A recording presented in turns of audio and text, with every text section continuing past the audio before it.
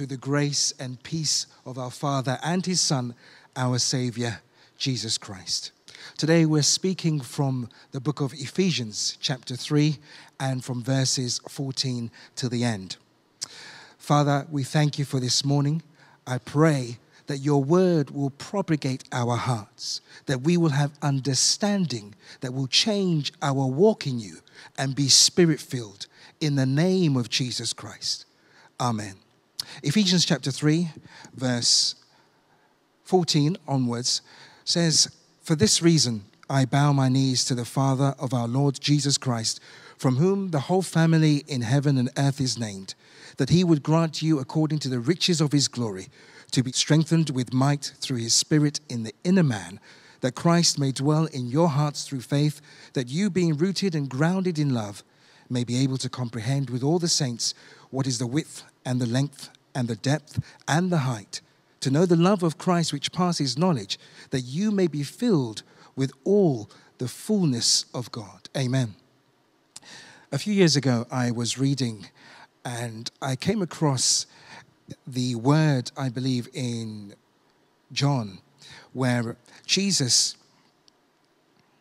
is kneeling. I think it's Luke chapter 22, actually, where Jesus was in the garden and in the Mount of Olives, and he knelt down to pray. The word of God actually says that he withdrew from the disciples. He went with the disciples about a stone's throw away, and he knelt down and prayed, saying, "Father, if it is your will, take this cup away from me. Nevertheless, not my will, but your will be done." Then the angel of the Lord appeared to him and strengthened him. Now, what caught my eye was that he knelt down to pray. In fact, the Bible in verse 39 of Luke chapter 22 says that as it was his custom, he went to the Mount of Olives to pray. And he knelt down to pray. Now, Jesus is the strongest person I know in emotion, in might and in power and authority. But the word of God says that he knelt down to pray. And since the time I read that, it always pricked my mind, because the word of God says that Jesus could do mighty works. Not only that, he mentioned at one point in time that if he wanted to, he could call legions from heaven, from his Father, to attend to him. But here we see Jesus kneeling down, God of all creation, kneeling down. So since then, whenever I see the word kneel, I kind of pay attention. Now, in our main scripture, Ephesians chapter 3, the first thing that the writer says, Paul, the apostle, is that for this reason I bow my knees to the Father. Now, this is a letter. The Ephesians is a letter, or if you will, an epistle to Ephesus, the church of Ephesus, which is now modern-day Turkey. And it's one of the churches that John had revelation about when Jesus said things about 7 churches in the region of Ephesus, in the region of Turkey, I beg your pardon. And what he said about Ephesus was mostly great. You know, they weren't weary. They were doing well. But he had one thing against them. He says that, "I have this against you, that you have left your former love." The word "left" there is tantamount to the word divorce, something that you've left behind. And also we see similarly in Ephesians chapter 3, Paul says, "For this reason I bow my knees." Now the reason being is that God, the Father, the Lord of Jesus Christ, would grant you according to his riches in glory to be strengthened with might through his Spirit in the inner man. So Paul is speaking about the ability of God, the might of God, the might of the Alpha Omega, that according to his riches in glory, that number one, that you would be strengthened with might. Now I looked at this and said, okay, he's leading to something. Paul's leading to something. But just look what he says. He said, to be strengthened with might. He's speaking about being built up, but not built up with normal cement and bricks, but rather the building blocks and the cement being strength, and the building blocks, according to the riches in his riches in glory, being might. To what purpose and to what end? Let's read on. that you would be, according to the riches of his glory, to be strengthened with might through his Spirit. So the building blocks and cement of strength and might, through his Spirit, through the power of his Spirit, to be strengthened through his Spirit inside you. Now, it's a wonder that when we are doing building, we often build the outside first, after laying the foundation. But God's wisdom says, in the inner man, building from the inside out, that what is on the inside will begin to affect what is on the outside. Amen. Verse 17 says that Christ may dwell in your hearts through faith, that you being rooted and grounded in love. Then he goes on to say that you may be able to comprehend with all the saints what is the width, the length, and the depth and the height. But the purpose being, first of, that Christ may dwell in your hearts, that you may be rooted and grounded in love. Now, the word love there, one of the purposes for Paul kneeling down, is agape, which is more than philios, which is more than just a mere attraction. In fact, the Word of God speaks about the love of Christ, we read earlier in Luke chapter 22, that this cup that was before him, that the purpose for Christ's coming, the reason why the Son of God was made manifest, was to die, to be the propitiation for our sins, to be that Lamb of God, if you will, to be that exchange. In fact, he says that for this reason, if you read on in Luke chapter 22, when he's sharing the Passover, he says that this is my body given for you.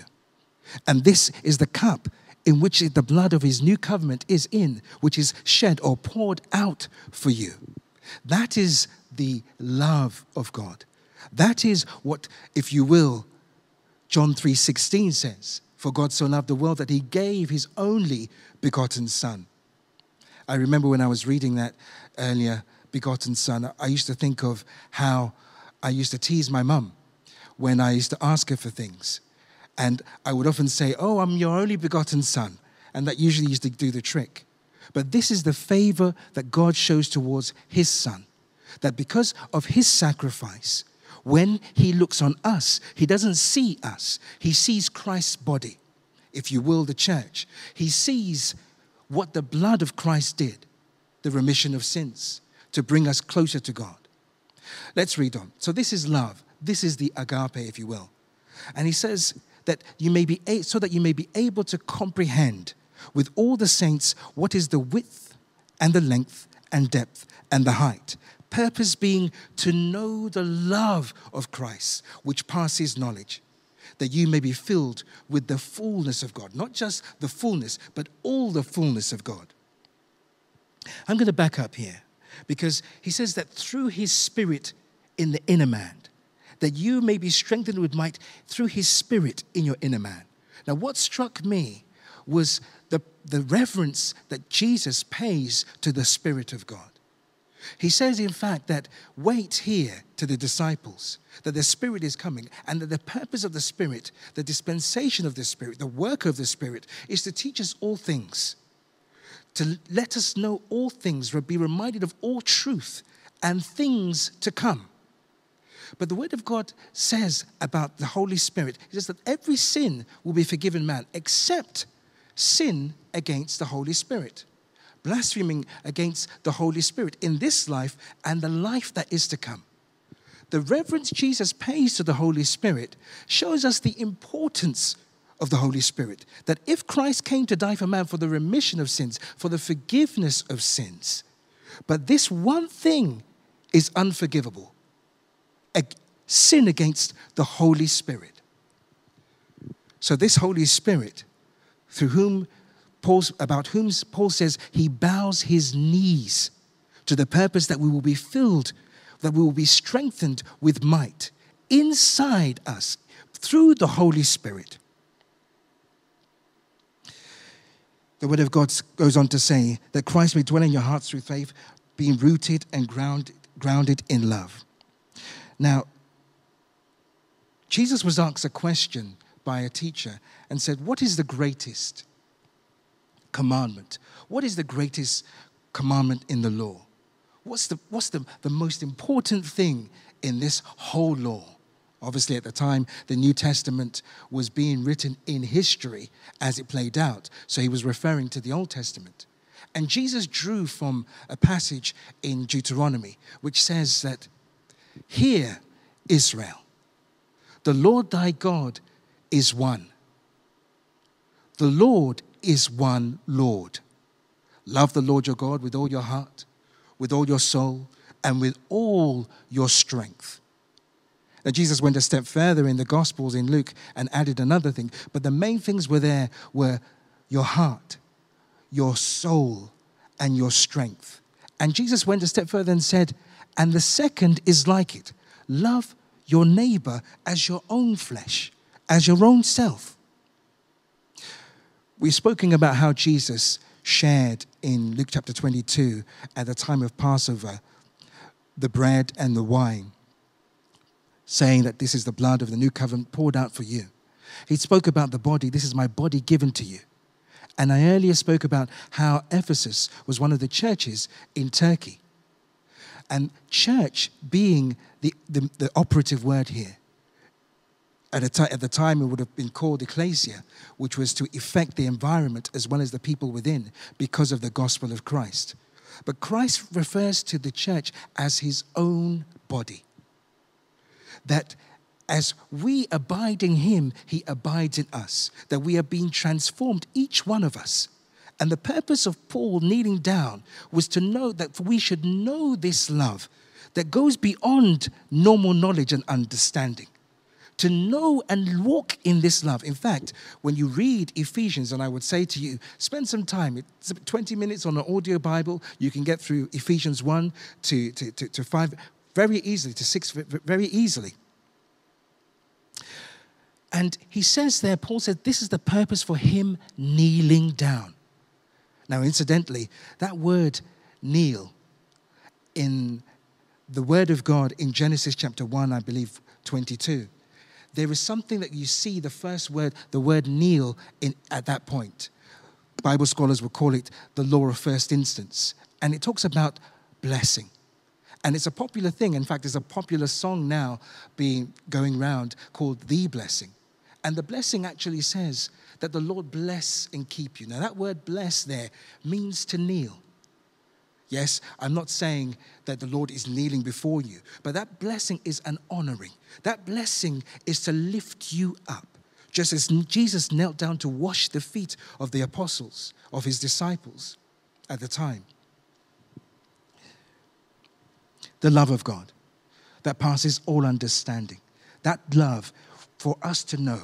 So the word in the book of Ephesians Paul goes on to speak about unity, the unity of faith. And this is the purpose. If you read that verse, it says that in chapter 3, verse 17, it said that Christ may dwell in your hearts through faith, that you being rooted and grounded in love, that you may be able to comprehend with all of the saints. So this is something that is important and key to be able to walk the walk of God, to be able to walk in that commandment. Love the Lord your God with all your heart, with all your soul, with all your strength. You know, man is a tripart being. And I know that those words there are translated nefesh and me'od. And there is a bit of fluidity between the three. But if you will, it could be an understanding of body, of soul, spirit, soul, and body. That we should love the Lord our God with our actual whole being, with our whole body.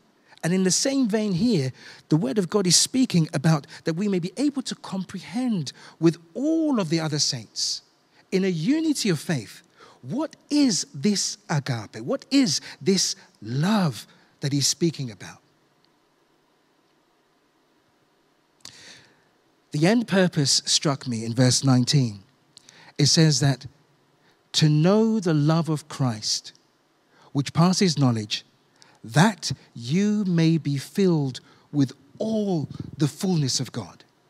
So as Paul begins to explain why he's kneeling, why he is blessing us in prayer, that through strength and might, through the Spirit, that we may be filled with the love of Christ in our hearts.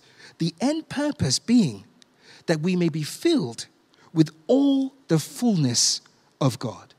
Not the fullness of God, but all the fullness of God.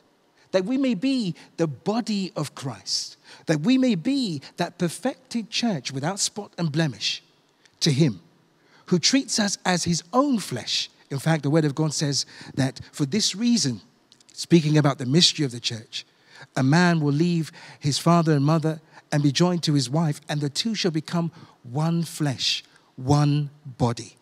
A man of wisdom called the preacher in Ecclesiastes. And he says that the end of all this, he debates this and that, if you will. He debates good and evil.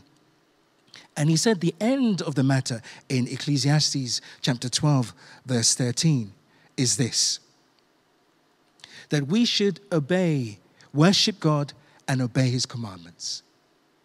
The Lord has commanded us that the greatest law is to love your Lord your God with all your heart, with all your soul, with all your strength, with all your being, as the body of Christ in unity of faith.